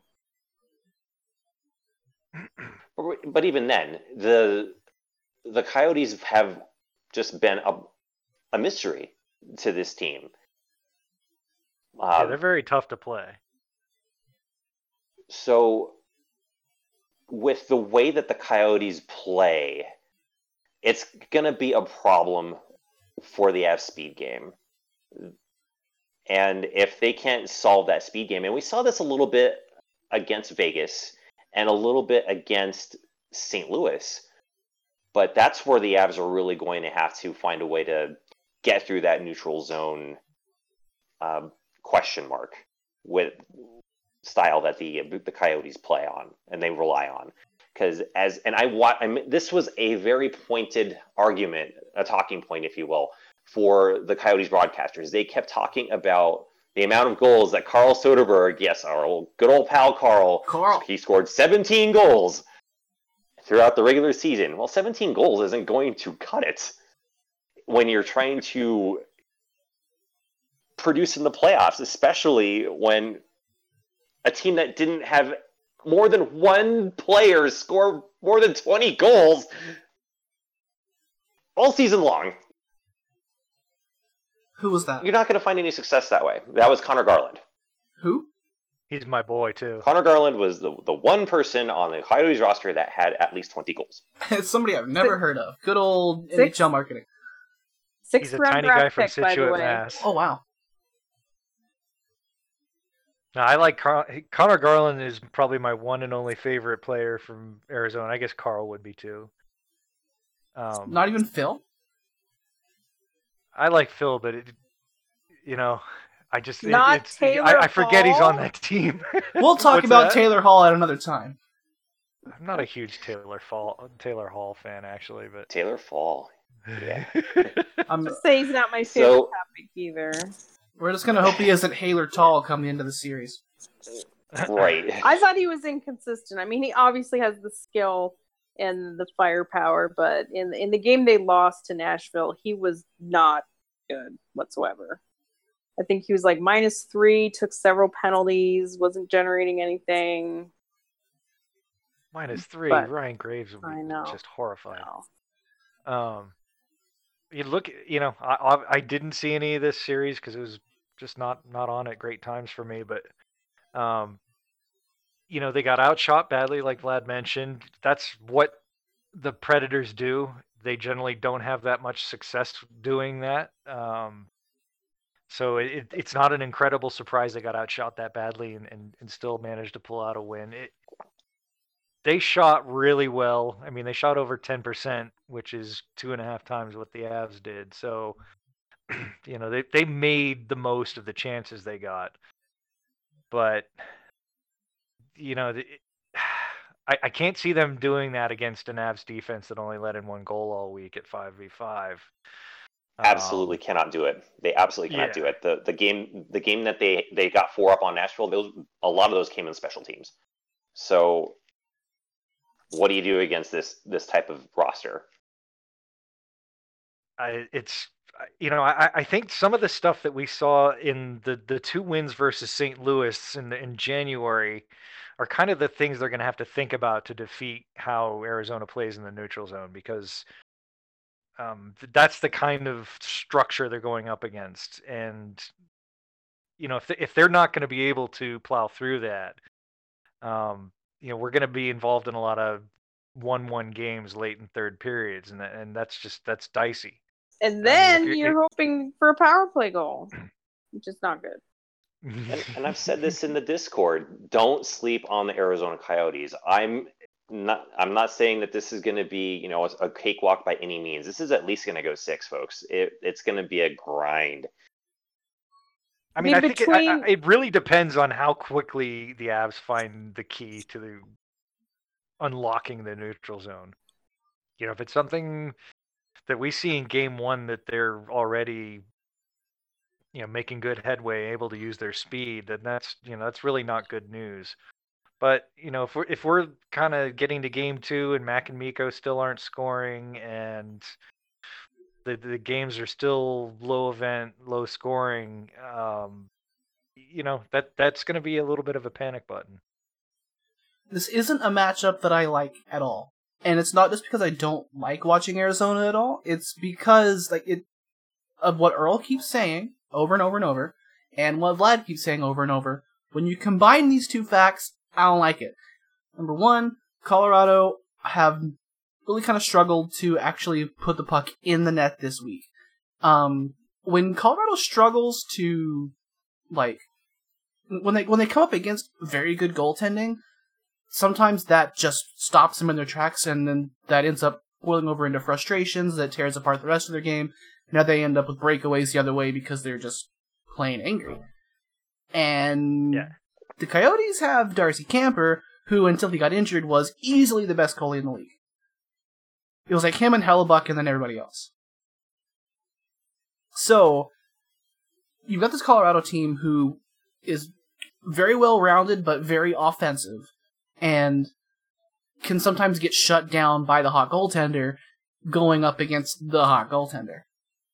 I don't like it. Well, between the two possibilities, the Coyotes and the Blackhawks, I definitely prefer the Blackhawks because the no defense there is not going to hold up. Like, against Vegas, good luck.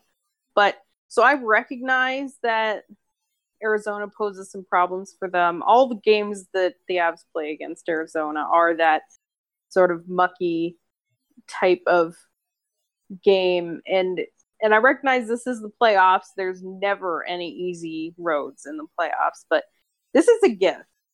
This is a gift to have a first-round opponent that had 18 fewer points than them, that needed to win a play-in series as an 11th seed to even make the playoffs. This is a team, like Vlad said, hasn't been in the playoffs since 2012. There's not a lot of playoff experience there. You've got you guys like Kessel that have been on other teams, but collectively, this is not an experienced group. And those things do matter. Team experience does matter. So if the Avs can't win this series, or at least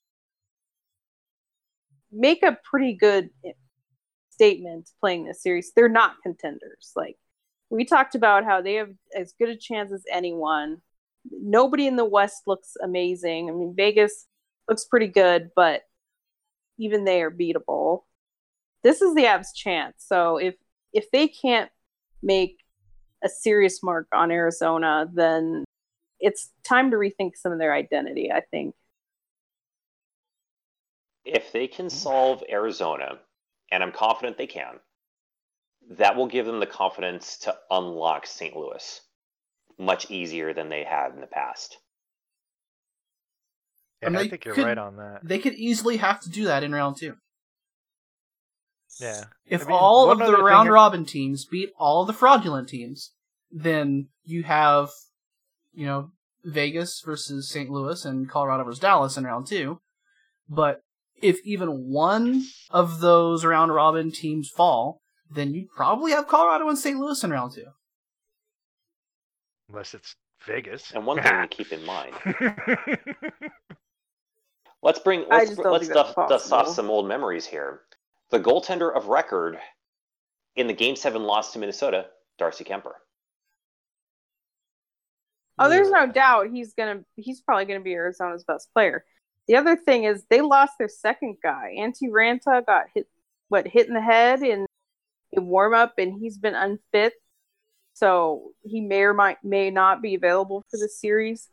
So if they don't have that fail safe in their second guy, that could also be another area to exploit. Yeah, Kemper's it. Yeah, Adin Hill. If Kemper's out, yeah, good luck, Adin Hill. It's been nice knowing you. So this will put all the Eagles guys in against him. This will all get underway on Tuesday. We're not sure if Colorado's series will start on Tuesday or not. They haven't told us any scheduling yet, because you don't really need to. Everybody's playing in the same buildings, so they can announce it whenever they want. Before Tuesday comes Monday, which is probably the day you're listening to this show. Hello. Which means that tonight you can tune into the draft lottery and see which of the playoff asterisk teams get the first overall pick. It's the way it's unfolded has been very unexpected, which should be what is expected at this point, right? They open themselves up to it. It's their own fault. So it could be Toronto. We'll find out tonight. But you've also got Edmonton, Pittsburgh. It can't happen to Edmonton.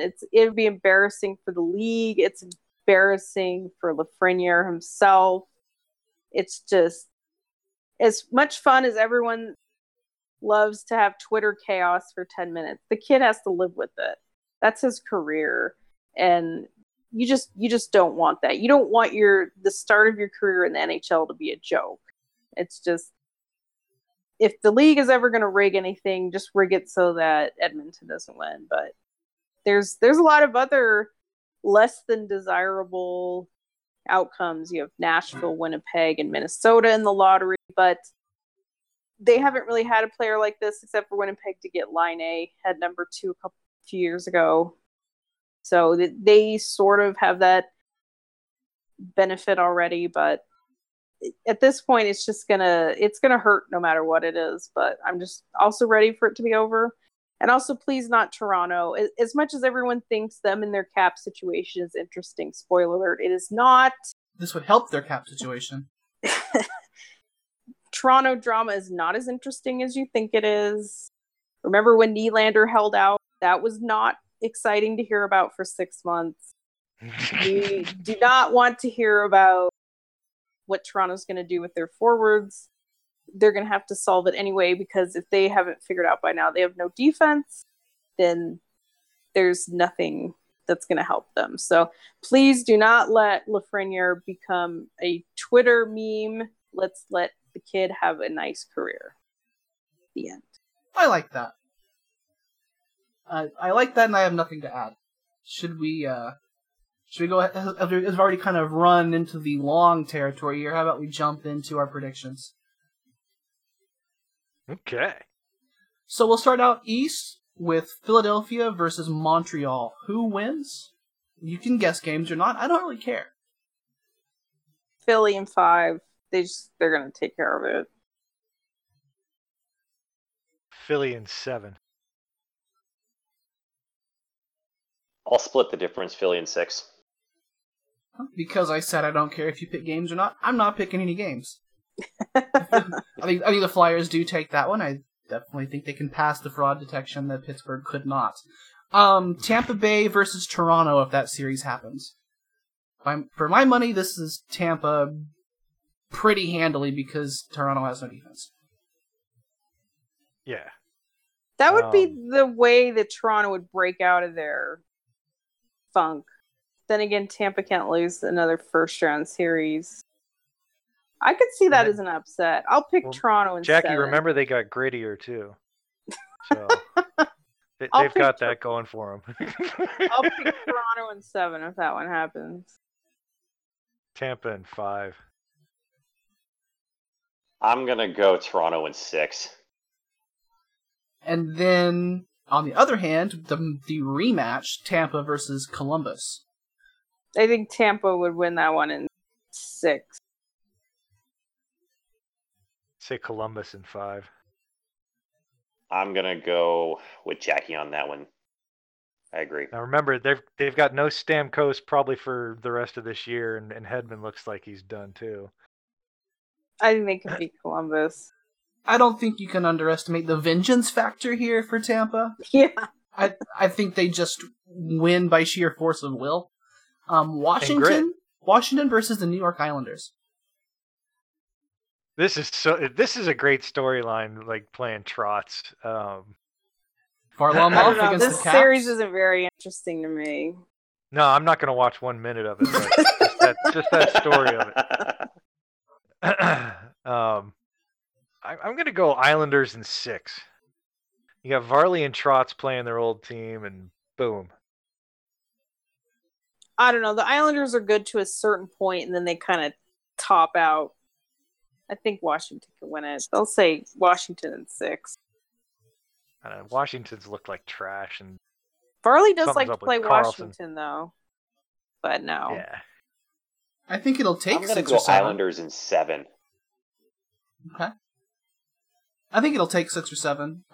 But the Islanders can't win a game that's not a 1-goal game, so there will be more of those that go Washington's way. Boston and Carolina. If you go purely on momentum, this is Carolina without losing again. Yeah. I want to think say Carolina in 4, but I'll say 5. I think this one's going 7. I think Boston will wake up some. It probably is too little too late. I'll say Carolina in 7, but I think they will at least get some of it together. I don't know. I think I'll agree that it'll go 7, and I do think it's going to be Carolina. I will say Some of this for me, it depends on. It sounds like Dougie Hamilton's probably going to be able to play at the beginning of the series, and if not, pretty soon after. They won't say anything about Brett Pesce, but if he joins the Canes during that series, then I just don't see Washington being able to do anything with it.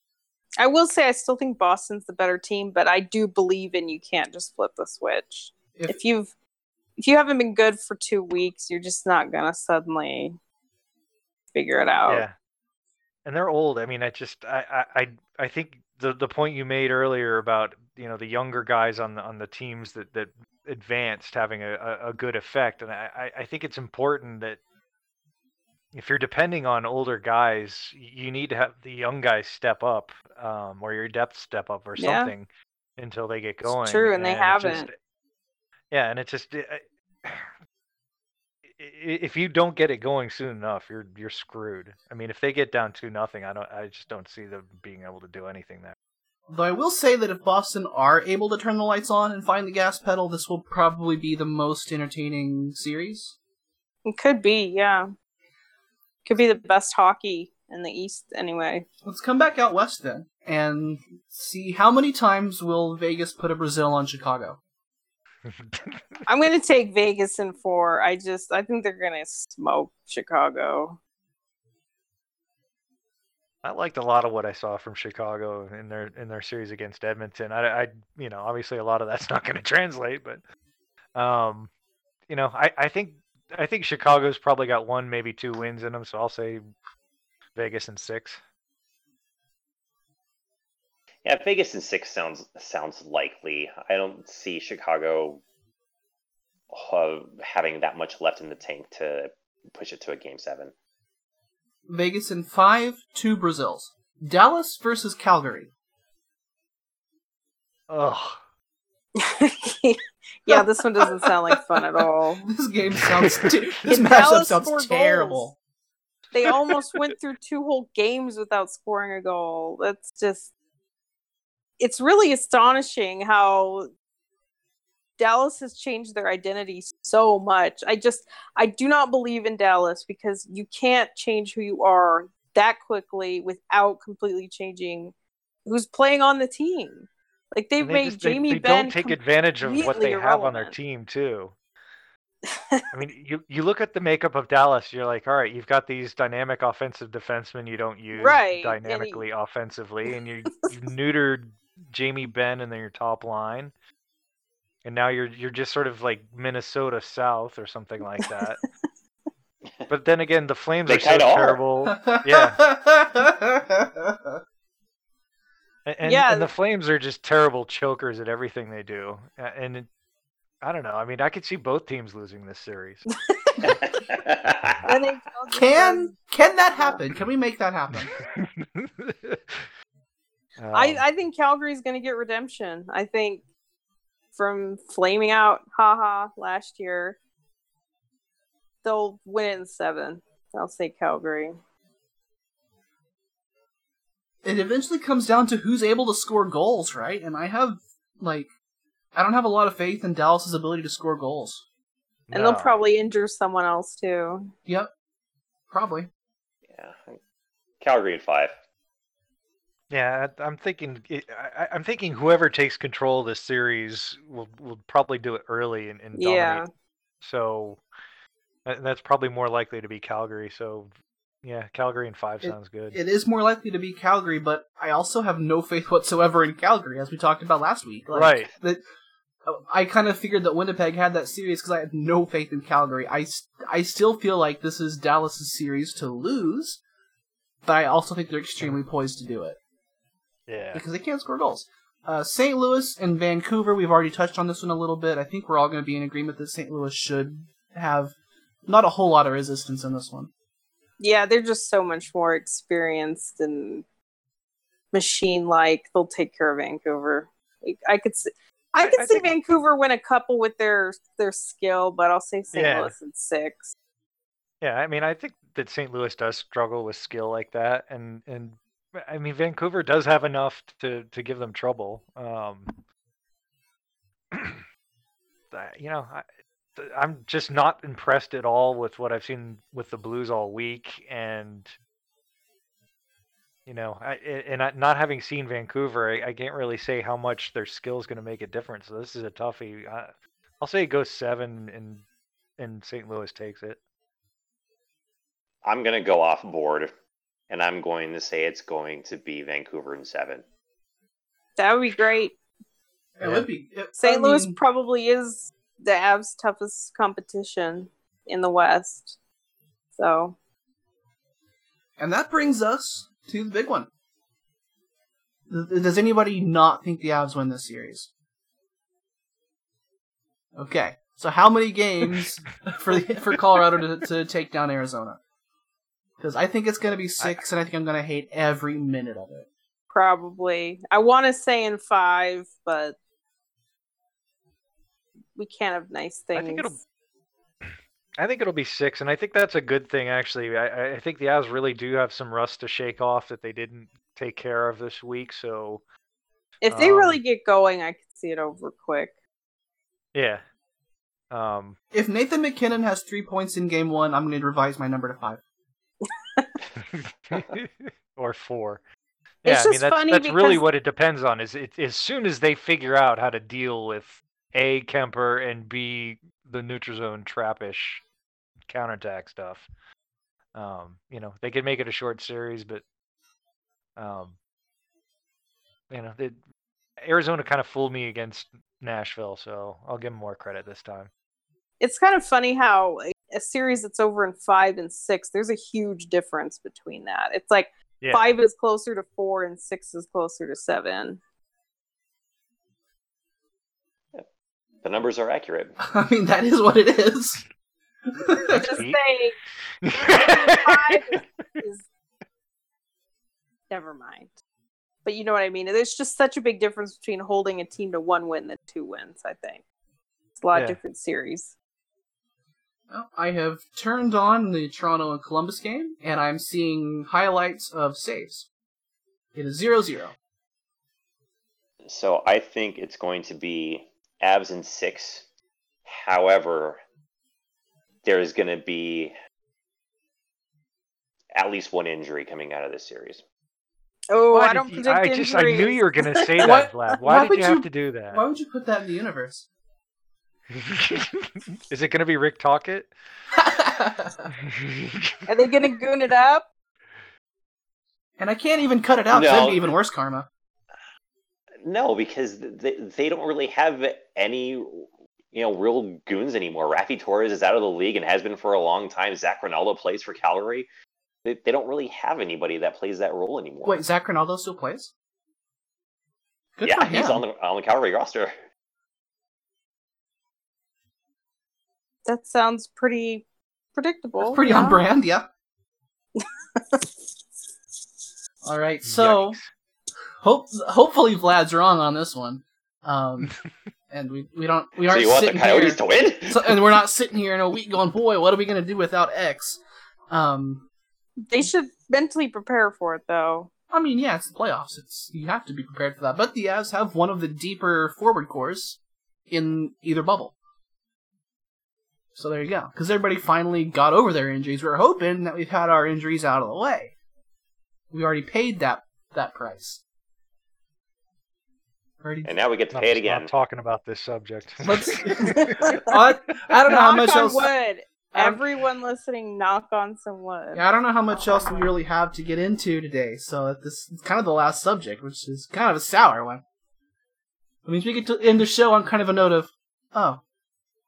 Okay, who do we think is going to be the X factor for the Avs? If they're going to advance, who do we think expect a special performance from? Kadri. Yeah, Kadri was their number 1 dude all week, with Landy real close. So it would be between those two for me. I think Gabe shakes off his penalty troubles and gets a little bit more going than 2 assists in 3 games. It would be nice if they found use for Burakovsky. I want to say Mikko. I think it's time for Mikko to take over a little bit. I think he was getting close. I could see a big series for Mikko. I'm going to go with Cale Makar. There's a guy who hasn't shown up all week. He scored a goal. Yeah, so did Ryan Graves. Okay, he scored a goal that wasn't bullshit. Was on the power play. He scored a goal the way he intended to score it. I think Cale's had moments. I think especially early in the Dallas game, he helped give the Avs that momentum. But yeah, he needs to find another level. My hope / prediction is that next week, as we get into our probably between games 3 and 4 episode, that it is called the third Cale Makar episode. That would be lovely. Yeah. We've already had 2 of them. Let's have a third. Closing thoughts that are not related to curses? Go Avs. We should be Yeah. excited. We should be excited. Thanks to the This is NHL for a exciting. great week of hockey. Yeah. Yeah. It's exciting times. We had things to complain about because, that's us, but we should be excited. Yeah, that's, I'm doubly excited for this matchup. yeah, for sure. I've said several times that the Avalanche have just about as good a chance as anybody else to come out of the West, and I still feel that way. I think you give Bednar a 7-game series against Vegas, and he can figure that one out. He does a really solid job of game planning for a team over a series. Anything can happen in a game. You're not going to hit 6 posts every game. Ding dong. Yeah, and it was nice having this little amuse-bouche too, so that they have a little film just in case that happens in the final or the conference final. Blue Jackets score. Nice. Yeah. So what? Good for Fire them. the cannon. Whatever ends up happening in this game and whatever ends up happening in the beginning of the Avalanche series, you can find out here. We will be back. I can't really tell you what day it's going to be. It'll either be a Saturday or Sunday recording, assuming that Colorado don't play back-to-back Saturday and Sunday, which would make me want to personally find someone in the NHL to fight. It will be sometime next weekend. Keep an eye on the old Twitter, and we will let you know when we will be coming back. But it will be next week, and we'll continue being every week and as long as Colorado go. Which hopefully will be deep. Keep your head up and very away from the dirty areas, because we are still trying to not get sick around here. And we will see you all next week. It is Joe Sakic scores! Joe Sakic scores! Surely that's gotta be it. And the seat that I have is kind of on this little divot in one of the smaller upper tier sections, in where the arena kind of comes in at an angle. And because they changed the armrests, that further reduced the angle of my seat. So when I was standing up for goals, I would get stuck in the seat. And I'm not a big man. No. By any means. Yeah, So- if Vlad's getting stuck, a whole lot of other people are Yeah. not doing well.